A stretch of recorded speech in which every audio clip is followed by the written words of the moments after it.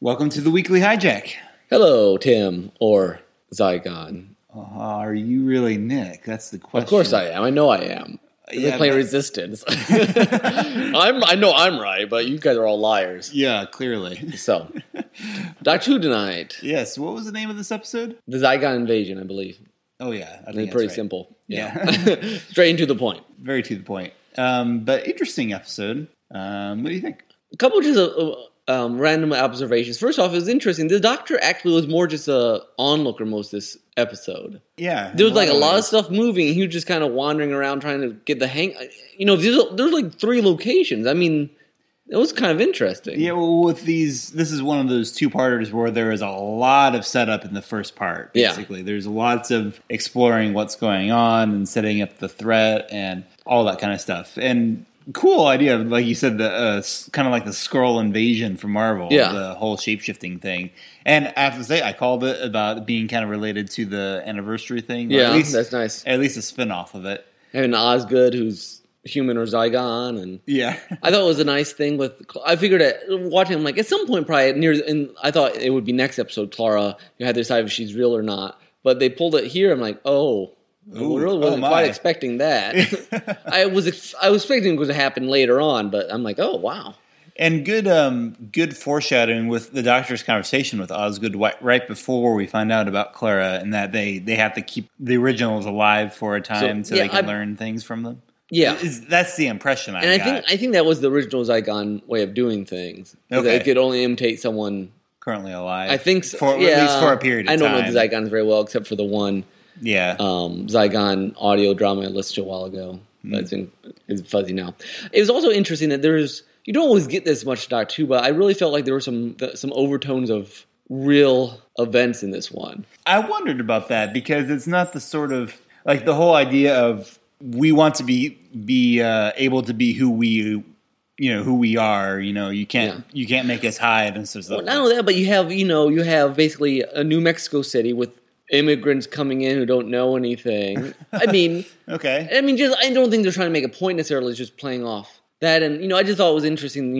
This isn't the main group. This is the radicalized splinter cell of the Zygons. I know there. You could read if you wanted to political stuff, ideas in it. Yeah, all over the place. Yeah, and it's interesting. I mean, they don't really try to make a political point, but it certainly is resonant more so than a lot of most Doctor Who that I can think offhand, and there probably are some, aren't really like that. At least, I mean, I guess the Daleks originally were very reflective of, but 50 years past that, you don't think about that as often. No. it's a good sci-fi. Like, Doctor Who doesn't get into that sort of sci-fi very often where it's basically playing off of certain ideas and putting them in a different sort of scenario. Not like it's science fiction, but it's not so much about the science of it as more as social science. Yeah, exactly. Yeah.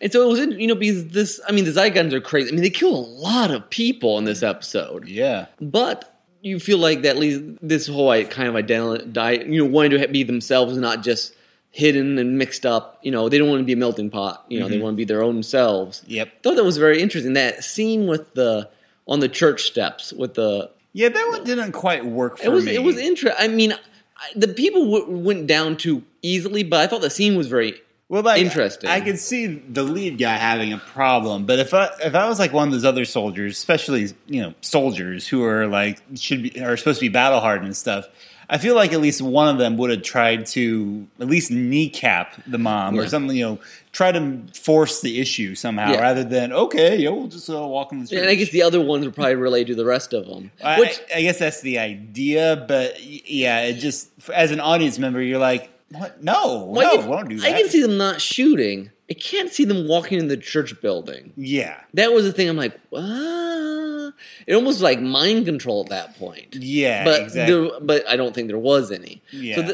So I really like the idea and the setup and that whole I can't just in case, because honestly at that point I wasn't sure.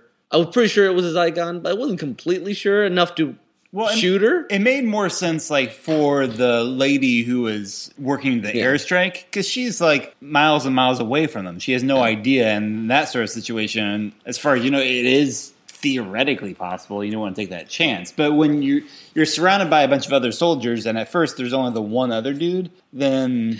I know. I can see psychologically, it'll be very hard to pull the trigger on someone who looks and talks just like... But somewhere in there, in that group, there's going to be a trigger-happy, macho guy that's like, well, forget this. I know, Zach and I were talking about, it's very interesting. The Doctor was very passive in that. You know, when... In theory, they were going to go and just shoot up all kinds of people. I couldn't figure out whether he just figured he didn't have a chance and it was better to just come and try to save what he could. And he was going to argue, or whether it was just, after last season where he hated soldiers with a passion. Yeah. He there was none of that disparaging comments about soldiers at all. There should have been a little bit of... I mean, he did the whole, we've been talking... We were talking about peace and not...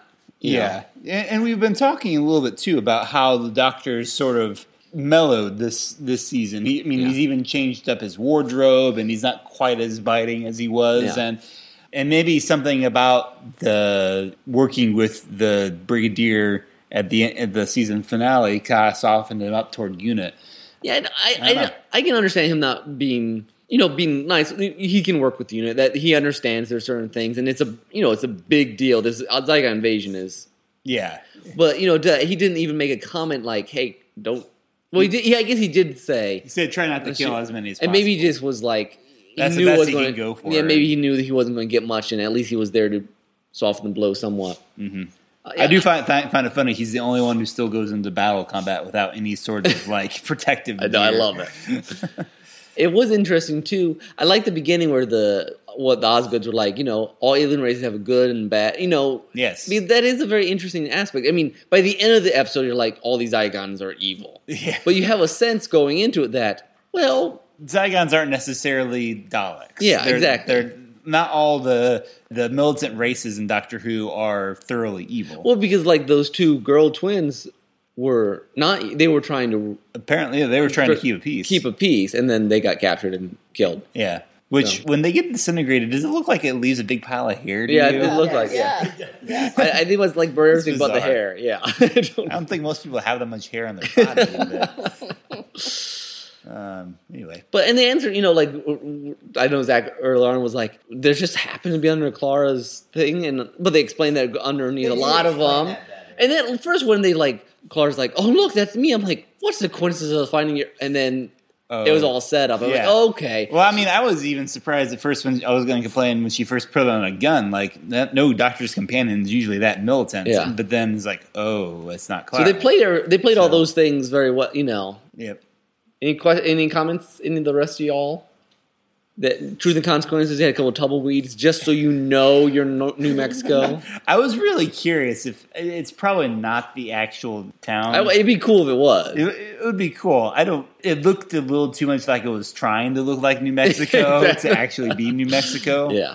It's kind of funny sometimes when they have someone with an American accent on the show, and you're always kind of like, are they really American, or is that a British with an American accent? The British do pretty good American accents. They can. I mean, Superman. Yeah.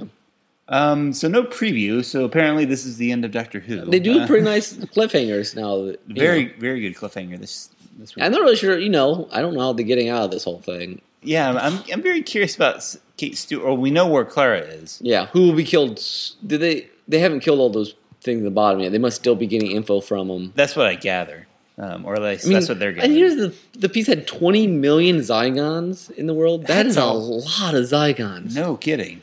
No wonder you're having troubles. A lot of future potential for stories here too. In terms of other Zygons showing up way down there. Killed before it's done. Yeah. Yep. A lot of people have been killed. The Zygons begot Zygons. All right. Well, that's this episode of the Weekly Hijack. Make sure you leave us a comment. Yes, and go to iTunes and say we're awesome. Because reviews really do help us out, help people find us and all that good stuff. And say that we're not evil. That's good stuff, too. Yeah. All right. Thanks for listening. Until next time, this is Tim. This is Nick. Bye.